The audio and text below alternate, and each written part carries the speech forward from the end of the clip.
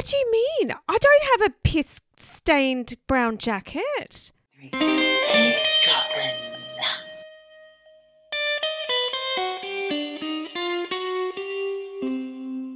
Hello. Hi, Michelle. Hi, Geordie. How are you? I'm great. I'm in sunny London. It feels like spring. Oh, going to ask me how I am? How are you? I've got COVID. Yeah. You sure you want to tell everyone that? Well, I'm on the last legs of it now. Obviously, you've been here the whole time and you're all right. And I was pretty shit yesterday, but feeling much better today, guys. I just might sound a little bit funny, that's all.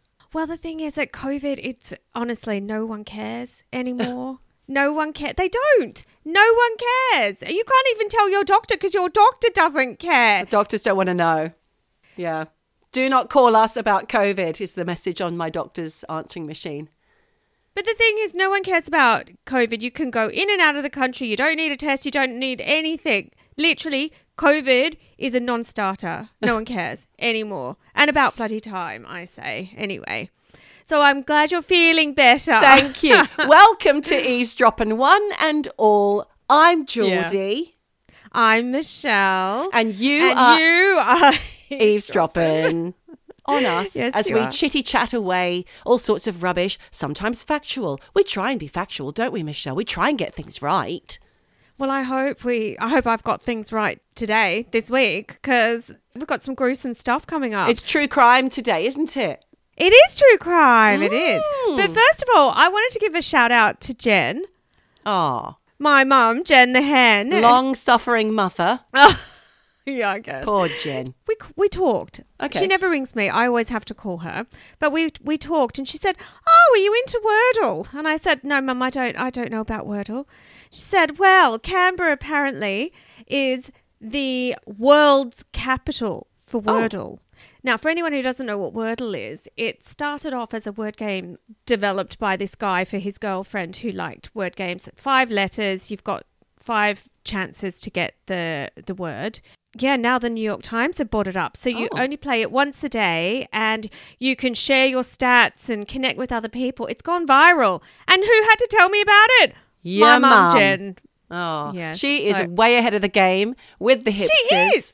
She's got a beret on down the cafes of Canberra on the Wordle. Well, I told you she's got some handle. I don't know this for sure, but it's she's got a something handle. Are you allowed to say it on air? Well, I don't know what it is, but it's something Punk like... rock gran. Jazzy Jen. No? It's something like... Jen, I don't know. I'm making this up, but it's something like Jen the Hen 89. Is it? Or something. And I'm like, Mum, you do realise, I think... You're 89 years old. Well, no, that she was born in 89. Oh. So she gets a lot of chitty chats from so it's like a hit-up place people. as well. Like you can hit on people. You can get dates out of Wordle. Is it like a matchmaking thing? Well, don't you remember Words with Friends? I don't remember. Words with Friends, you used to be able to connect with people. I know 2 lesbians who got married from meeting on Words with Friends. Oh, and don't you remember, amazing. we were watching Bad Vegan, first episode. Yeah. That's how she met her dude. Words with Friends. So really, yeah. So they're all opportunities, all online opportunities. Just don't put a unicorn. Amazing.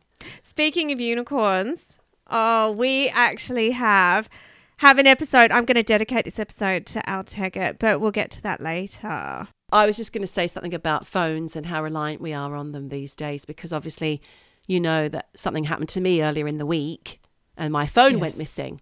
And I thought I was charging it, Michelle. I haven't told you the full story of what happened. I thought I was charging it in my bedroom, but somehow when I was downstairs in the morning getting the children ready for school and everything, my husband said, "Oh, you're calling me." And I said, "No, I'm not, because my phone's upstairs charging in the bedroom." And he said, "Well, somebody with your phone is calling me." And then he answered it, and it sounded like somebody was walking around.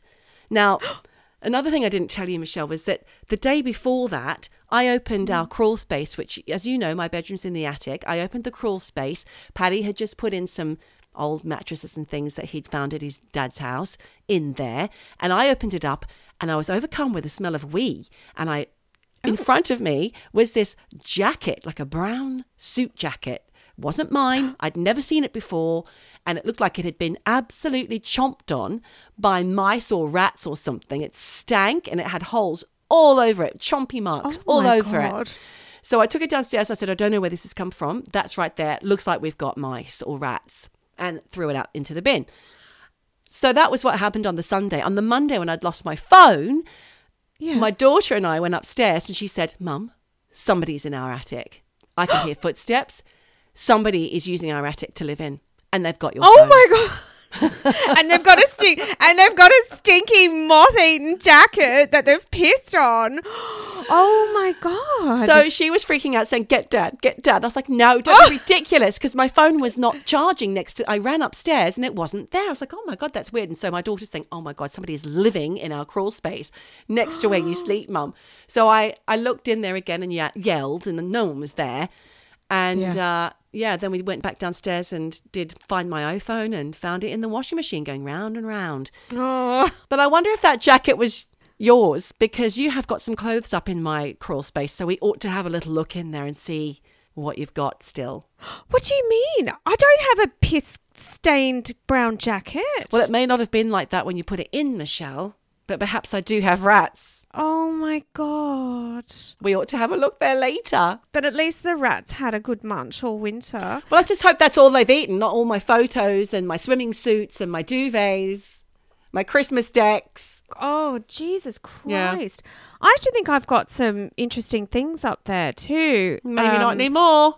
Maybe not anymore. Blimey. Apologies if that's the case. Apologies. Well, no, when you were telling that story, I kept thinking of, and we've talked about this before on the podcast, Bad Ronald. TV movie from the 80s. Bad Ronald. When you find somebody hiding in your house. Yes, in between the walls, and they're spying on you with a little peephole. We've been talking about this a lot. We had to explain to your daughter the difference between pervert and pervert. Like pervert just the course last of justice. night. Yes, we did. And he's a dirty old man pervert. Yes. And, you know, it's all connecting to men living upstairs. No, it's not going to happen. It's not going to happen. Oh, please don't say that. But you know what? You would know if someone was up there. Would you know? Geordie, there's only one way in and one way out of that bedroom. Well, there's two ways, because the house is a terraced house. It's a semi-terrace. Oh, my God. They're getting in through the roof. Yes. No. Oh, Jesus. Well, you know, it's funny that we're talking about this, Michelle, because I've got a story for you today. It's true crime. So this happened in an area called Driffield in East Yorkshire. So it's not my hometown. It's someone's hometown. I know Yorkshire a bit because I had an ex-boyfriend from up there, but I don't know Driffield. Although maybe I went horse riding there once. It does sound familiar. Okay. Keep going. So there's this lady called Laura Sugden. She was 22 and pregnant at the time. And her partner, Shane Gilmer, who was 30. And they lived next door to a troublesome neighbour called Anthony Lawrence, a.k.a. Tony. Tony. The couple had made complaints to Tony, Lawrence's landlord, about loud music and the smell of cannabis wafting into the couple's asthmatic daughter's bedroom, you see. Now, can I just tell you, this was Jen's life until she moved. You know, she had people upstairs who they would play loud music. They had their pit bull barking at all hours of the night. They had 2 kids up there. All you could smell was weed and cigarettes. These poor children. I mean, awful. And, you know, Jen, good on her. She was always complaining. But I said to her, Mum, you've got to be careful because these people, they can kill you. They can murder you. Well, this is the thing. Troublesome neighbours, and they don't like being ratted on, do they? Not rats. That's the theme of this episode, rats. So anyway, poor old Jen, she picked up her panties and went, did she? She just left. Jen, you got to pick up your panties and go. Pick up your panties and go, Jen. Pick up your panties and go. You don't need that. Leave the kids behind. Pick up your panties and go. But what happened to poor old Lady Sugden? What's her name? Laura Sugden. There'd been so many disputes between the neighbours. It resulted in Shane, her boyfriend or partner, being threatened by Tony Lawrence with an axe, and horse manure being dumped in their garden on more than one occasion. So this guy was not having it. Tony was not liking it. He was going to do whatever he wanted, whenever he wanted. Screw your. Well, that was a bit like Jen. She got the pit bull shit like thrown down Oh, into her garden God. and placed on her garden table. Oh, my she went God. through a lot. Poor lady. I really hope that this lady's outcome isn't too scary, because not saying it could have been you, Jen, but could have been you. Anyway, what's Michelle, happened? This is a true crime podcast, and most of the time, I mean, you have told stories in the past about a woman keeping 30 dead cats in their freezer. So let's see what happened to Laura. Oh no, Loz. What's happened? Eventually, Tony Lawrence was served with an eviction. I'll stop doing that. Tony. I like it. I like the way you do accents.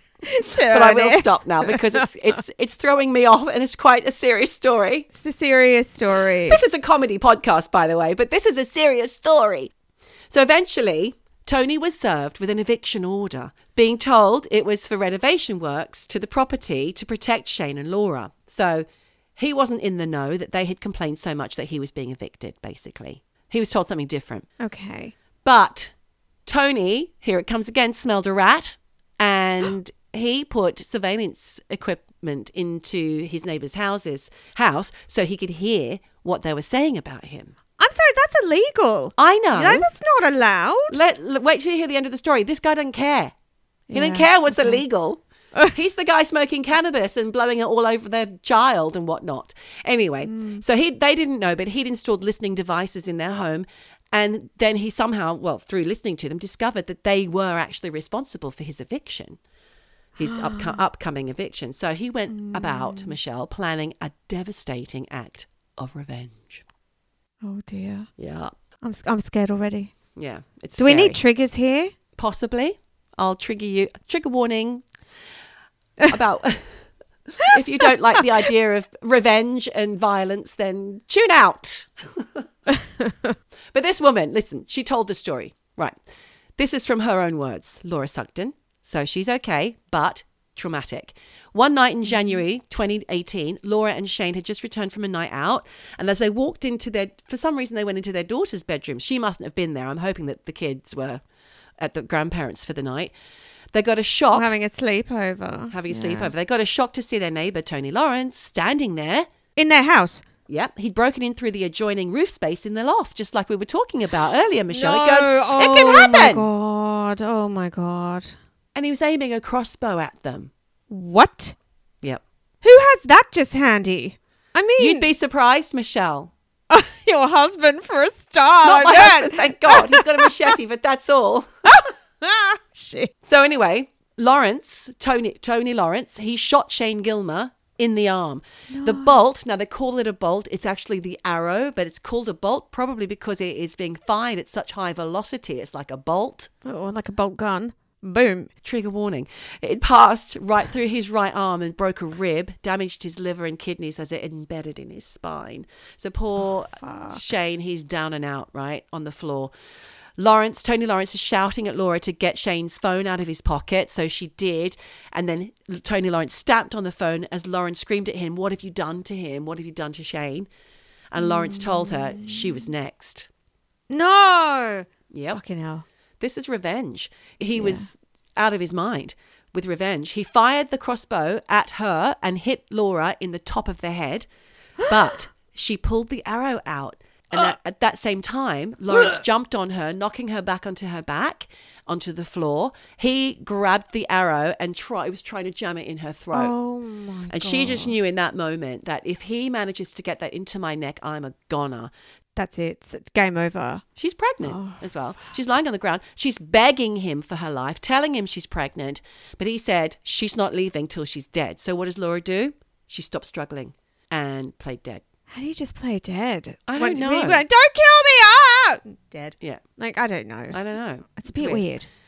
When you think about it like that, yeah, it is.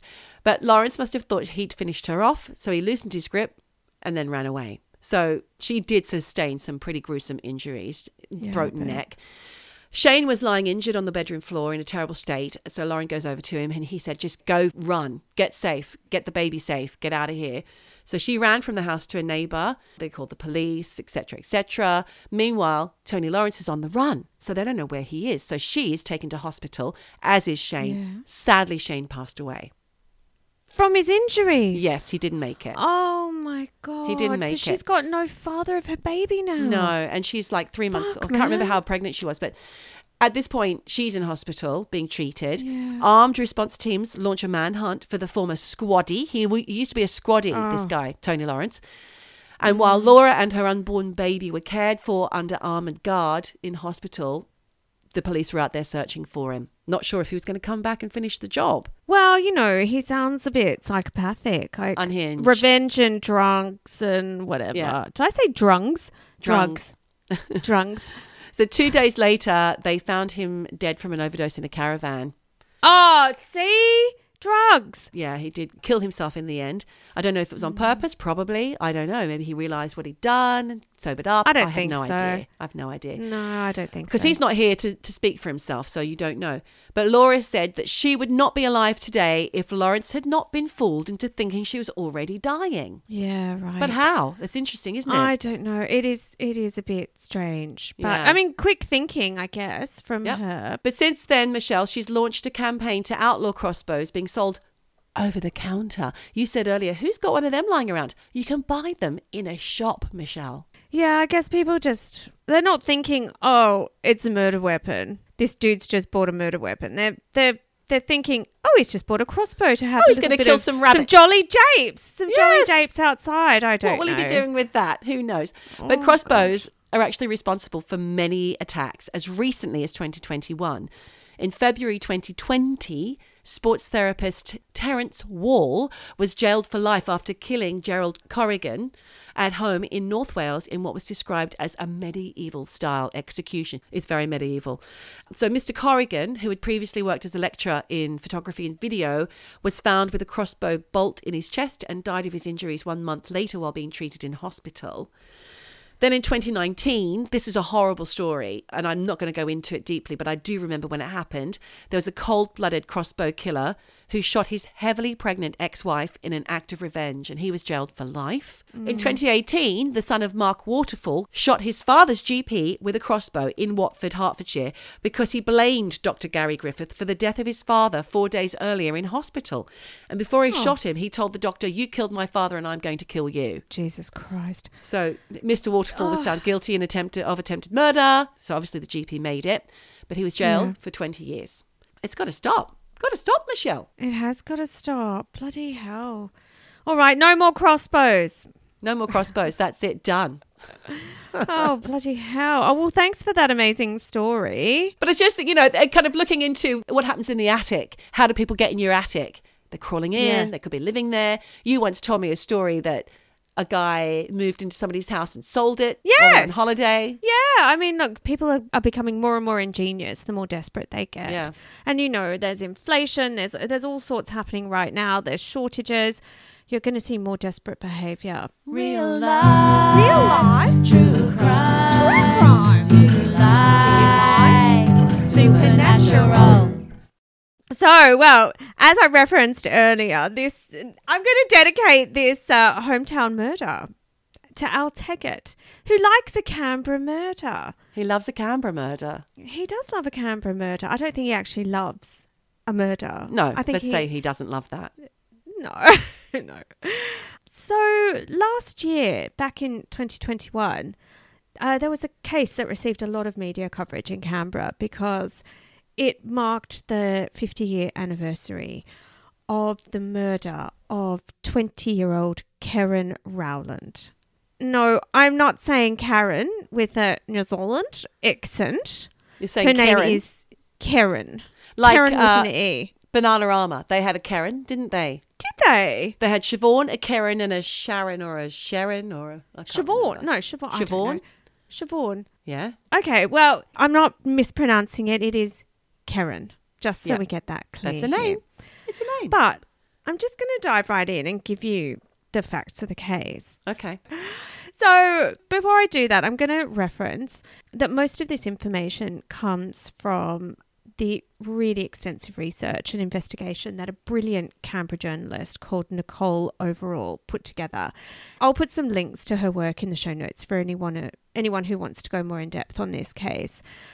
And we get accused of not doing this, so I'm going to do it. I'm going to give a preemptive trigger warning. Okay. For anyone who's not into true crime or who doesn't want to hear about gruesome details.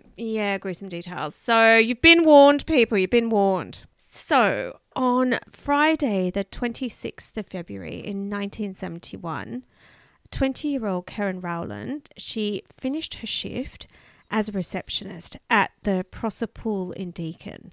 What's that? It was a pool that was Canberra's first heated pool, and it was put together by Olympians who needed a place to train, and then it became open to the public. So it was quite a well-known pool. I never went there because I was on the wrong side of town. Wrong side of the tracks. Freezing cold Dixon, that's where we would go, Dixon Pool, because we were on the north side and Deakin is in the south side. And she was picked up by her younger brother Steve and a female friend who, in Nicole's research, Nicole had changed names and called her Maureen. So we'll call her Maureen.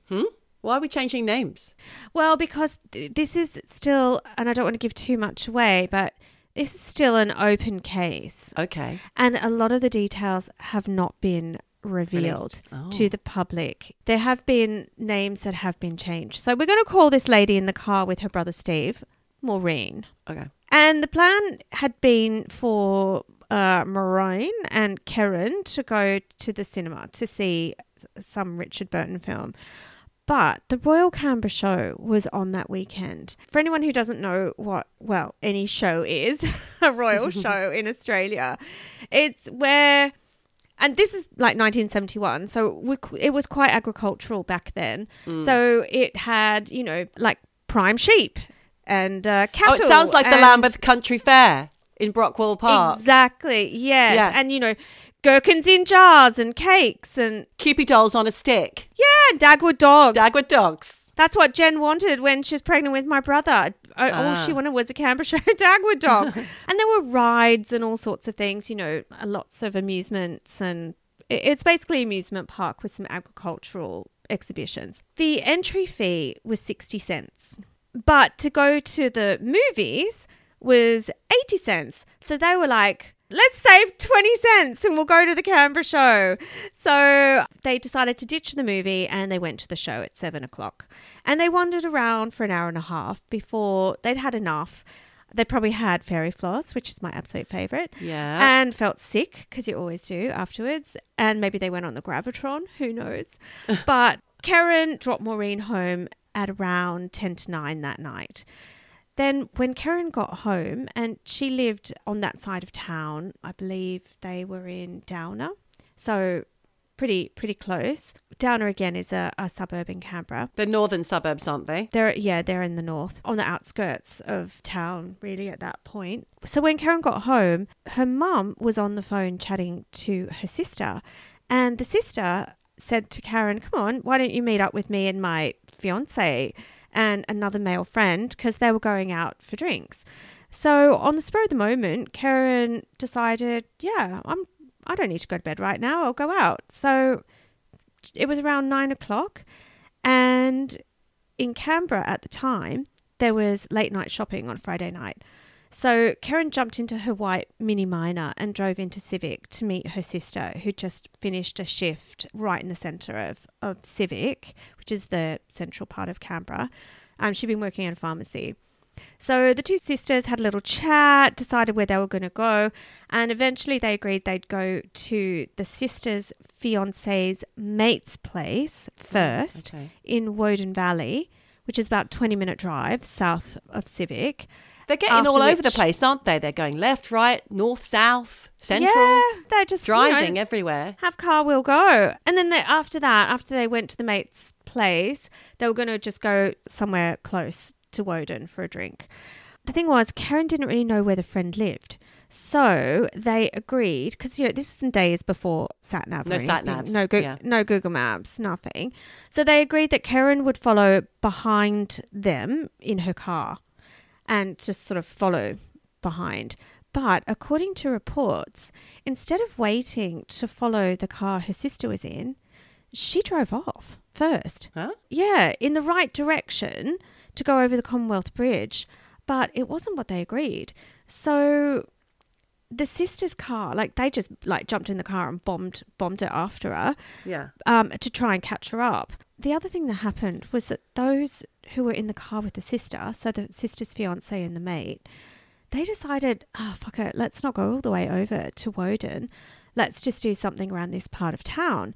So they decided they would go to Dixon for a drink instead, which, was just a couple of suburbs away from where they were in Civic. So they just went like the clappers to try and overtake Keren so she could then follow them back into town. Sounds mad. Yeah, I know. I don't know why Keren went first. It makes no sense. Was there somebody else in the car with her? No, she was on her own.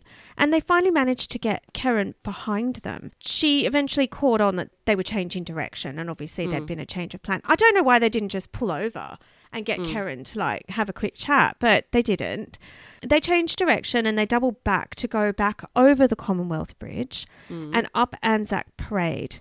But somehow, while they were heading towards Dixon, they managed to lose sight of Keren in the rearview mirror. So she did at this point pull over onto a quiet street near one of the roundabouts called Rond Pond. Oh. They waited until they could catch sight of her car. And finally, they did see some lights, which they thought was Keren's Mini Minor. But this car went around the roundabout and headed off in the other direction and kept going in the direction of Queanbeyan, which is a satellite town on the outskirts of Canberra and sort of in the opposite direction to where they were heading to go to Dixon. Okay. And it just didn't make any sense. The sister thought that maybe Keren had the shits. She got the shits and might have stormed off in a huff because there was a change of plans. Yeah. So the sister and the fiancé and the mate decided to head back to Keren's family's home in Downer because Keren was still living with her parents, and so was the sister.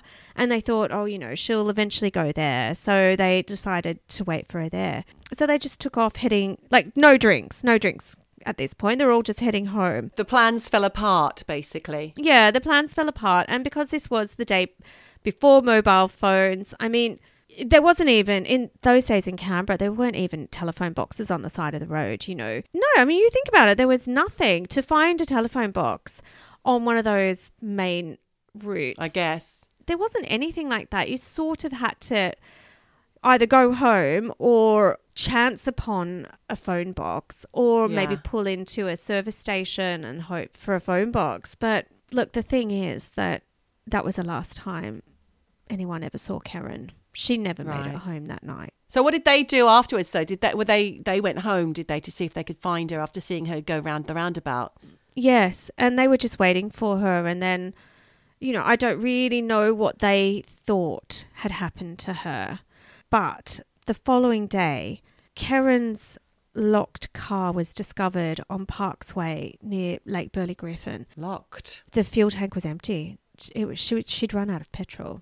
Now, according to her brother Steve, Keren had filled up the car the day before, and he says there was absolutely no way she'd used an entire tank of petrol, because to do that, you would have had to drive to Sydney or beyond to use up a whole tank. That did not add up. But what we do know is that from the witness statements, from the time that people had come forward and said they potentially had seen Keren, what they say, and these witnesses say, is that around 9:30 p.m. on that Friday night, they'd seen the silhouette of a slim girl walking towards Civic. So that sort of adds up if the petrol had been drained from the car, or she'd had an empty fuel tank. So she'd locked the car.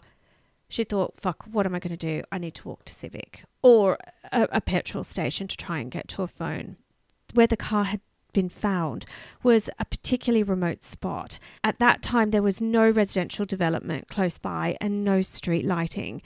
I mean, it was kind of at the edge of Mount Ainslie towards Campbell and, really undeveloped, a lot of scrubby bush. Okay. Yeah, I imagine she was probably trying to walk into Civic to either find a phone box to call her parents to come pick her up, or she was hoping that maybe a taxi might pass her. Why would she be walking when she's got a full tank of petrol? There's no petrol in the car. The petrol's empty. Yeah, but she hasn't used all that petrol.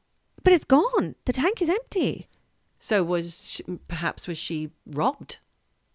Well, this is one of the theories. It's like, By Mad Max-style bandits. well, not robbed, but there are a lot of theories, and we'll get to these at the end. But there are some ideas about this petrol tank.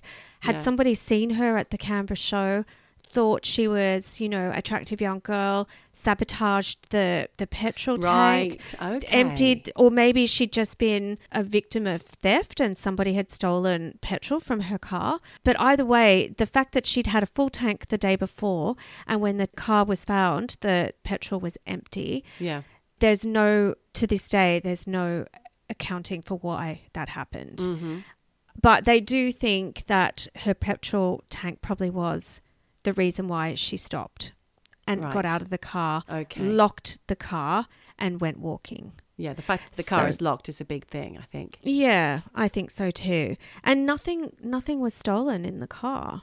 Oh, so, yeah. And like I said about, these taxis, back in Canberra at those days, there were probably a lot fewer cabs on the road in general because the population of Canberra at that time was tiny in 1971. It was, I think, around 150,000 and spread over a massive distance. So the bush capital. There's more trees than people. And the thing is, if that was her walking along the road that night, she never made it to a phone box and she never called her parents. And I had read reports that said another car was seen in that area around that time. But there was nothing solid on that car. And I'm not sure to this day they've ever found out who was driving it. Because obviously this is back before CCTV existed everywhere. So the leads from that night are actually pretty thin on the ground.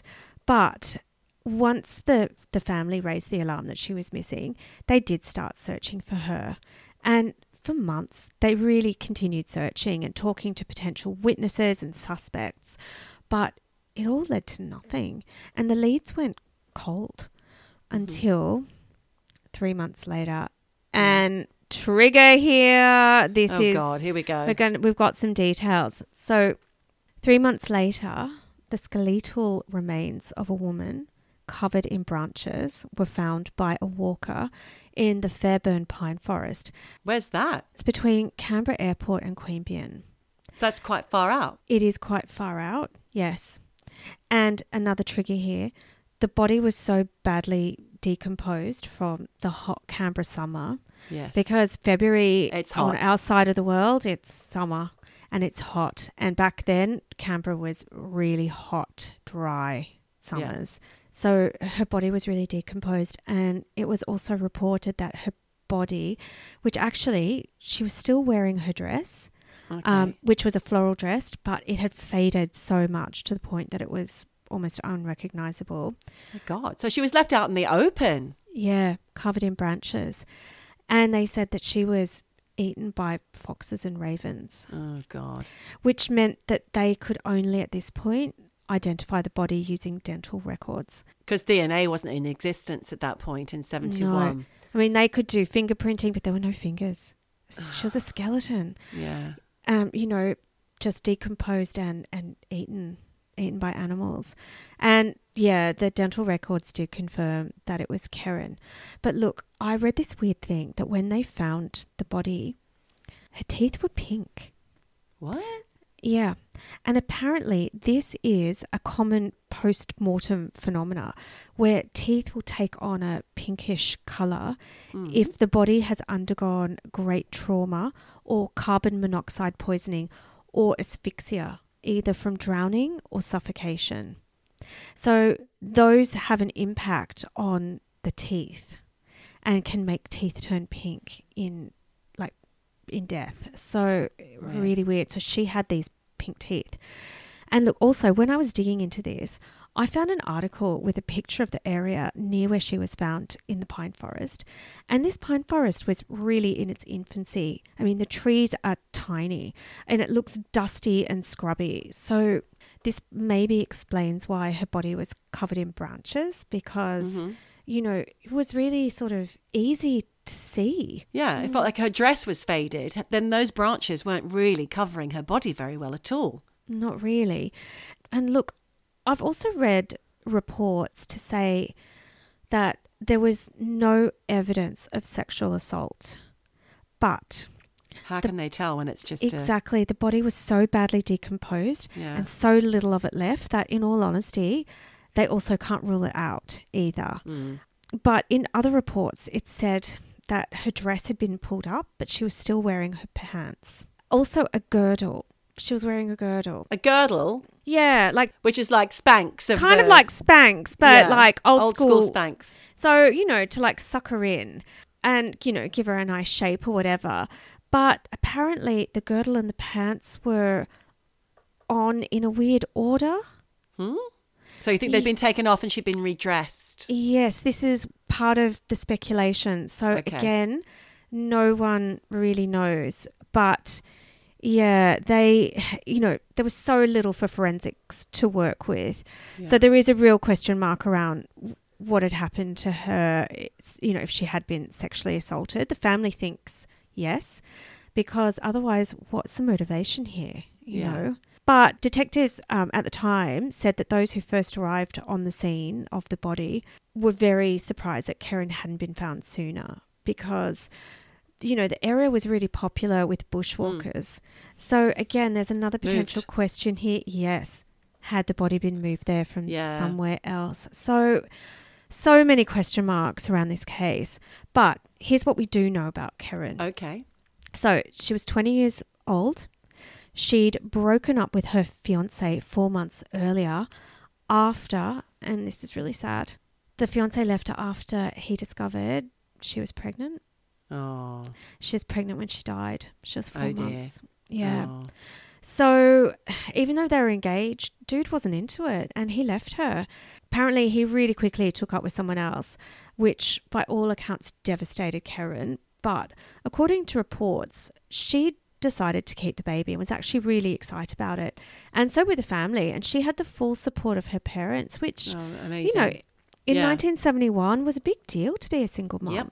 But before she'd reached that decision, she'd had a bit of a nervous breakdown and she'd been seeing a doctor to treat her for nerves. I was going to say, nervous breakdown, Michelle, is a very kind of old-fashioned expression, isn't it? It is. That's what they've said. Nervous breakdown, treated for nerves. But she apparently was admitted to the M ward at Canberra Hospital. I think that means the mental ward.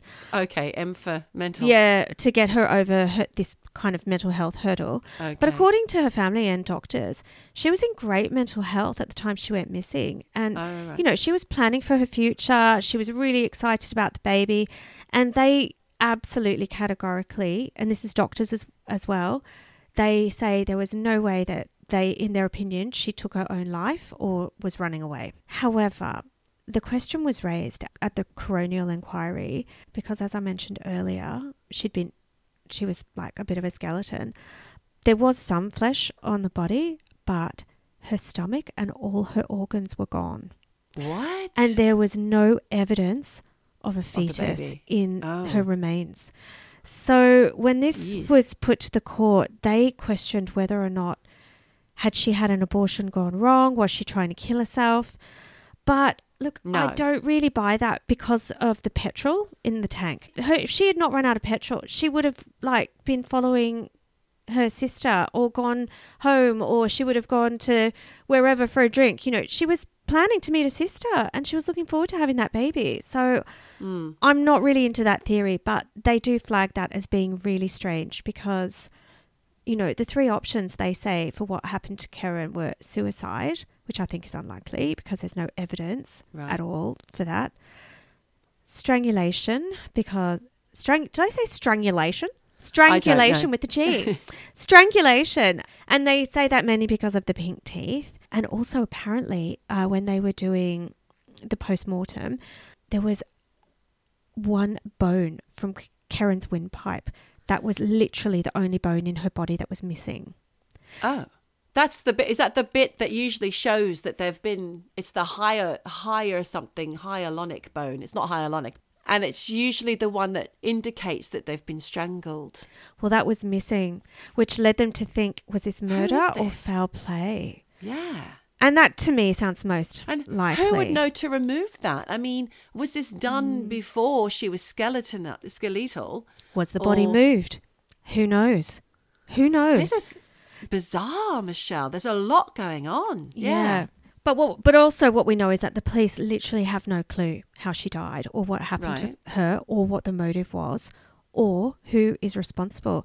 And to this day, 51 years later, Keren's case remains Canberra's oldest murder cold case because, like I said, last year marked the 50th anniversary of her murder, and the police reopened the investigation, and they're still actively pursuing the case and asking the public for leads because when they did this last year, loads of fresh leads came to light. Really? Yeah. And I was reading this article where for 50 years, this woman, who's now 70, she'd been holding a secret. And last year, she called the police and said, look, I need to tell you something from way back because when Keren went missing, she thought her ex-partner may have been involved because some of the things, and this is not reported why she thought her ex-partner was involved, but she said for 50 years she's been holding on to this fear and this secret that things that she knew and timings and whatever. So, there are people coming forth with all sorts of things. So they are trying to actively pursue this again. But as you can imagine, the ex-fiance was, prime suspect number one. But on the night Keren went missing, he had an alibi. And look, I've searched the internet for what that alibi was and I couldn't find it. But whatever he was doing apparently was watertight because the police checked it out and he was eliminated as a subject of or a suspect of concern then, and he's also not now a suspect. Okay. So Right. Ex-fiance is off the table. Okay. It was also reported that when Keren was at the Canberra show, she'd bought a bracelet for a friend and had it engraved with the name Lynette, and that she'd had it with her when she went missing. Now, when they found her body at the pine forest, they also found her handbag, and this bracelet was not in her handbag. So last year, the police went to the pine forest and used, all the latest in metal detecting search equipment, combing the pine forest for where they found the body around there for this bracelet, but they didn't find it. And the reason they want to find this bracelet is because they think it could hold clues either to who may have done it or just to have confirmation whether or not it may have been taken by the killer as a trophy. Right. So, yeah. And I wonder as well, Michelle, if they could but, have a look at the remains now, reinvestigate DNA now that there's such a thing. Possibly, but I had read that unfortunately a lot of the evidence that was found near her body in the pine forest, which was collected way back in 71, and we're talking things like her clothing, her handbag, everything inside her handbag, including her car keys, it wasn't properly stored. And they've tried to analyse all that stuff using the technology and techniques we have today, but it's just not possible because the evidence is fucked. So that's been hindering any kind of DNA advancement. Maybe they would get more clues from the body, but yeah, unfortunately, they fucked up with the evidence. Interestingly, there was a packet of cigarettes found in her handbag, which weren't hers. She doesn't smoke? No. So they are also, unfortunately, those cigarettes have not produced any clues. Maybe they'd been stored properly. Maybe it could have. Right. But yeah, it's just really disappointing. But you think back to Canberra in 1971, this was probably the most serious murder that had happened at that point. Yeah. So these police they weren't used to dealing with this kind of stuff. They didn't have a lot of experience. So, it is what it is, but it is a real shame, unfortunately. Absolutely. I just want you guys to put a pin in this idea of the bracelet, because I have a theory, my own personal theory about this, which I'll get to at the end. I was going to say, Michelle, I was waiting for you to bring up your own theory. And I wondered if it was going to be aliens. Aliens took Keren. Oh my God. No. Do you know what? I have a more sinister theory, but put a pin in that. Okay. Because, obviously when at the beginning of this story I talked about the sister had seen a car which I thought was Keren, but it went round the roundabout and went the other way. So it was widely reported that another car was seen by witnesses. Another white Mini? No, in addition to Keren's car. Oh. Because we can't verify whether or not that car that went round the roundabout that the sister saw was indeed Keren or not. That has never been fully 100% corroborated. But surely, I mean, how many white Minis were there? Were there a lot? Was it a very popular car? It's not about the white Mini. They just saw headlights and assumed. Oh. But then I the headlights see. went around. So Oh, they didn't see the car itself. no. Oh, I get it now. Yeah, so that's never been corroborated whether or not it was Keren's Mini. But a lot of people who have come forward over the years have said that witnesses did see another car. Other witnesses say they had seen a young girl talking to someone in what looked like a dark coloured van, but it was late at night, so a van, who had stopped on the side of the road. Now, no one could remember what the number plate was, but all of these witnesses said it was a yellow and black number plate, which is a New South Wales number. New South Wales. Yes, Yeah. New South Wales number plate rather than a blue and white ACT number plate. Okay. Now, we've talked a lot about Queanbeyan. Queanbeyan is technically New South Wales. New South Wales, yes. So, I know that. Look, I don't know if there is anything to this idea of a New South Wales number plate because, again, put a pin in this. I also have some theories.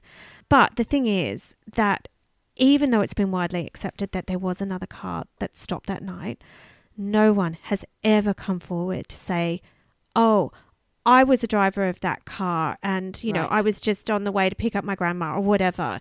No one's put their hand up, which is No one's suspicious. put their hand up, no. Okay. There were also reports of people hearing a woman screaming near where Keren's car was found around the time she went missing.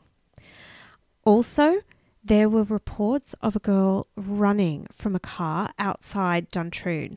And Duntroon is a Royal Military College, which is kind of reasonably close to Campbell, actually. So it's in that direction where Coming out of town. where her body was found. Towards Queanbeyan. Yes. You know, there have been these reports, but the woman who was screaming, the woman who was meant to be running, and the driver of this mystery second car, again, they all remain unidentified and still are a bit of a mystery as to who these people were. Was it Keren? Was it not Keren? If not, no one's come forward to say, oh, look, that was actually me screaming, whatever, nothing. So Right. all dead So are you ends. going to tell us what your theories are now, Michelle? Yes. All right. Strap in. Strap in? Hang on. Strap on? Yeah. No. Buckle. We're not having a strap on for this case, Geordie, you filthy girl. Didn't sound right. So, all right, strap yourself in for this one. That's it. Thank you.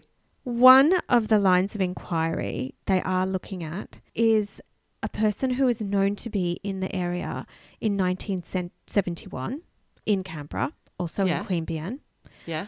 who had evaded any police kind of attention at the time.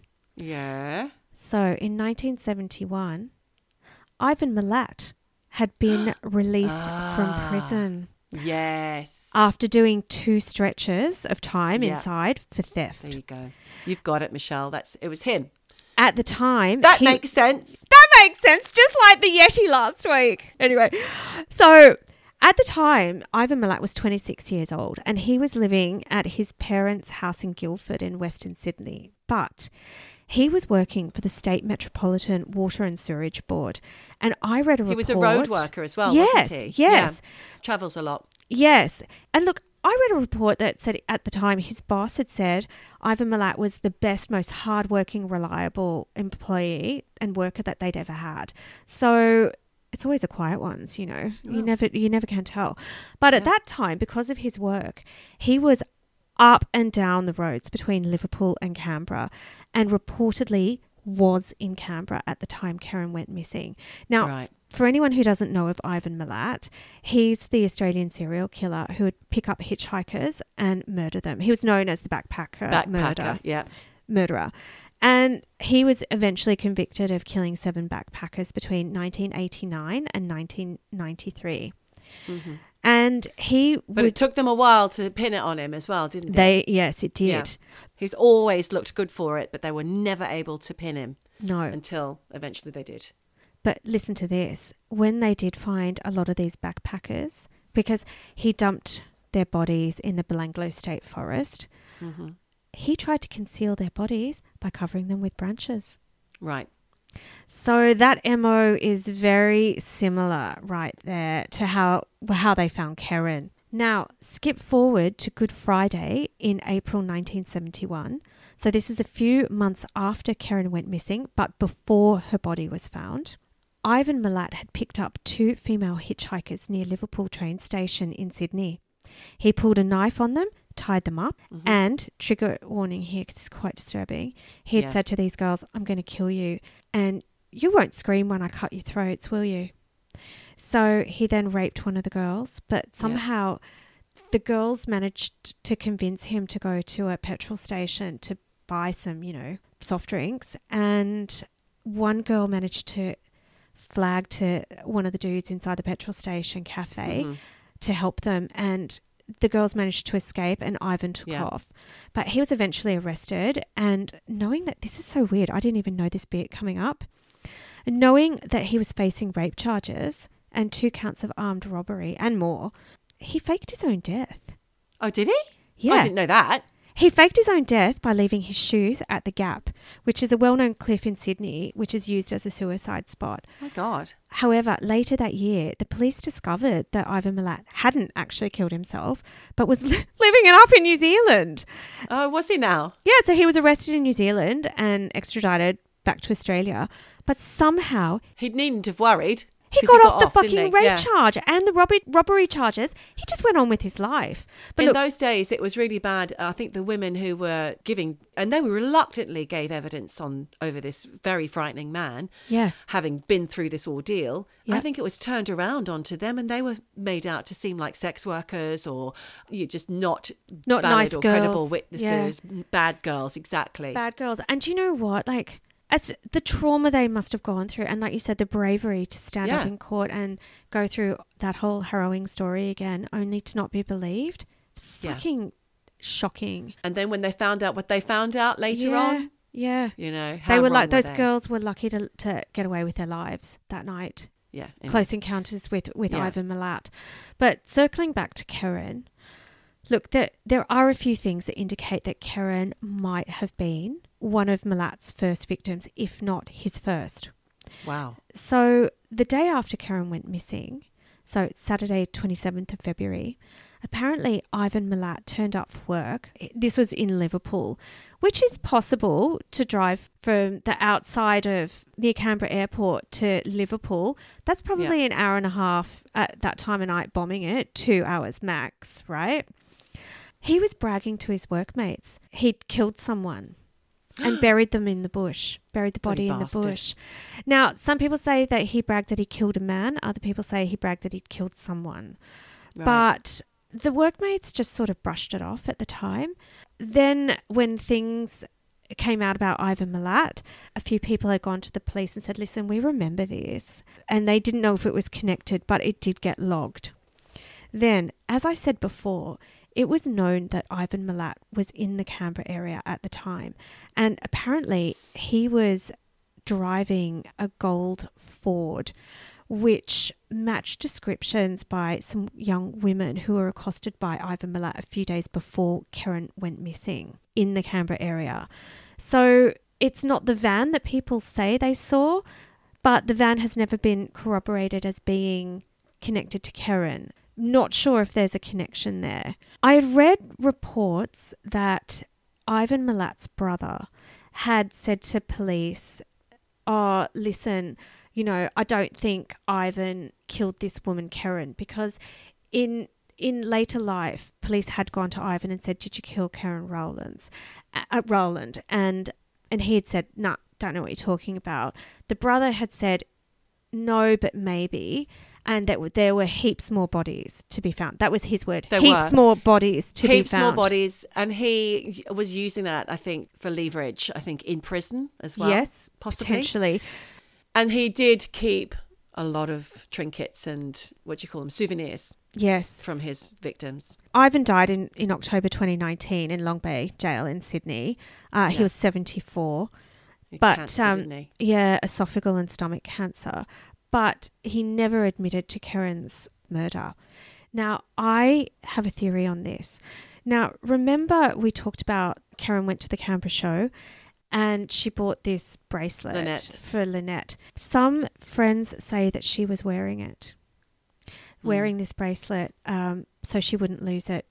Yeah. Now, if he did take this as a trophy, he thinks he's murdered someone called Lynette. Yeah, that's a good point. Not Keren. So that's one theory I have. Aside from aliens. How many do you have, Michelle? No, that's my last theory. Oh, okay. Is that and then the other one is aliens. It's aliens. Look, there seem to be a lot of similarities with Ivan Milat and how he killed people, covered up the bodies. And yes, if he did take this as a trinket, it would A, explain why that bracelet was never found. Yeah. And B, why he may not realise that the woman he killed was Keren, not Lynette. So yeah. I don't know, but basically 50 years on, no one's any the wiser as to what happened to Keren.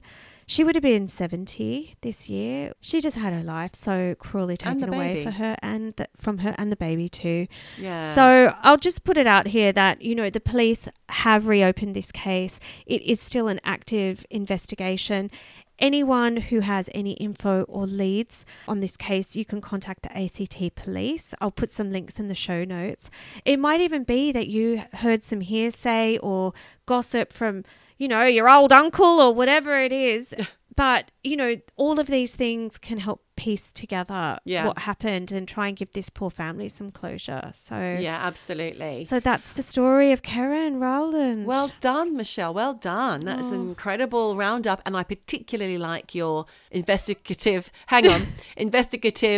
piecing together of the crime and then your theories made a lot of sense. My thoughts and theories. Anyway, yeah, I don't know.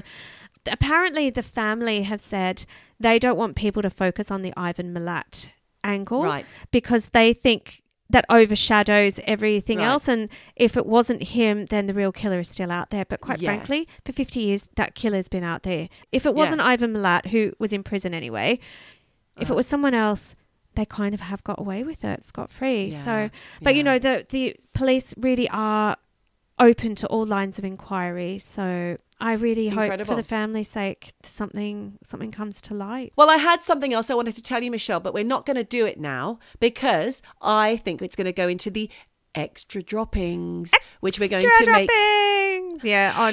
make available on Patreon. Yes. I've got something interesting to tell you about a time traveller. Oh, goodness me. And if that piques your interest, come and join us on Patreon/eavesdropping. No G. Thank you. No G. Come and pop a little coin in our tip jar and you can hear this episode of Extra Droppings. You can also have a look at some videos that we've done or a video that we've done so far. Yeah, I mean, we've only just started. It's only been up for a week. So, down the line, there will be more archive material. But at the moment, we've just got last week's Extra Droppings on Patreon. So there it is. And apologies for the sound of my voice this week. I've done my best to be upbeat. Oh, you sound great, even though you've got the COVID. I've got the COVID. Yeah. All right. Well, I hope you feel better, my love. And yeah, me too. And just remember, wherever you are, whatever you do, just don't stop eavesdropping. Eavesdropping, eavesdropping, dropping, eavesdropping, dropping, eavesdropping, eavesdropping, dropping, eavesdropping, eavesdropping all day long.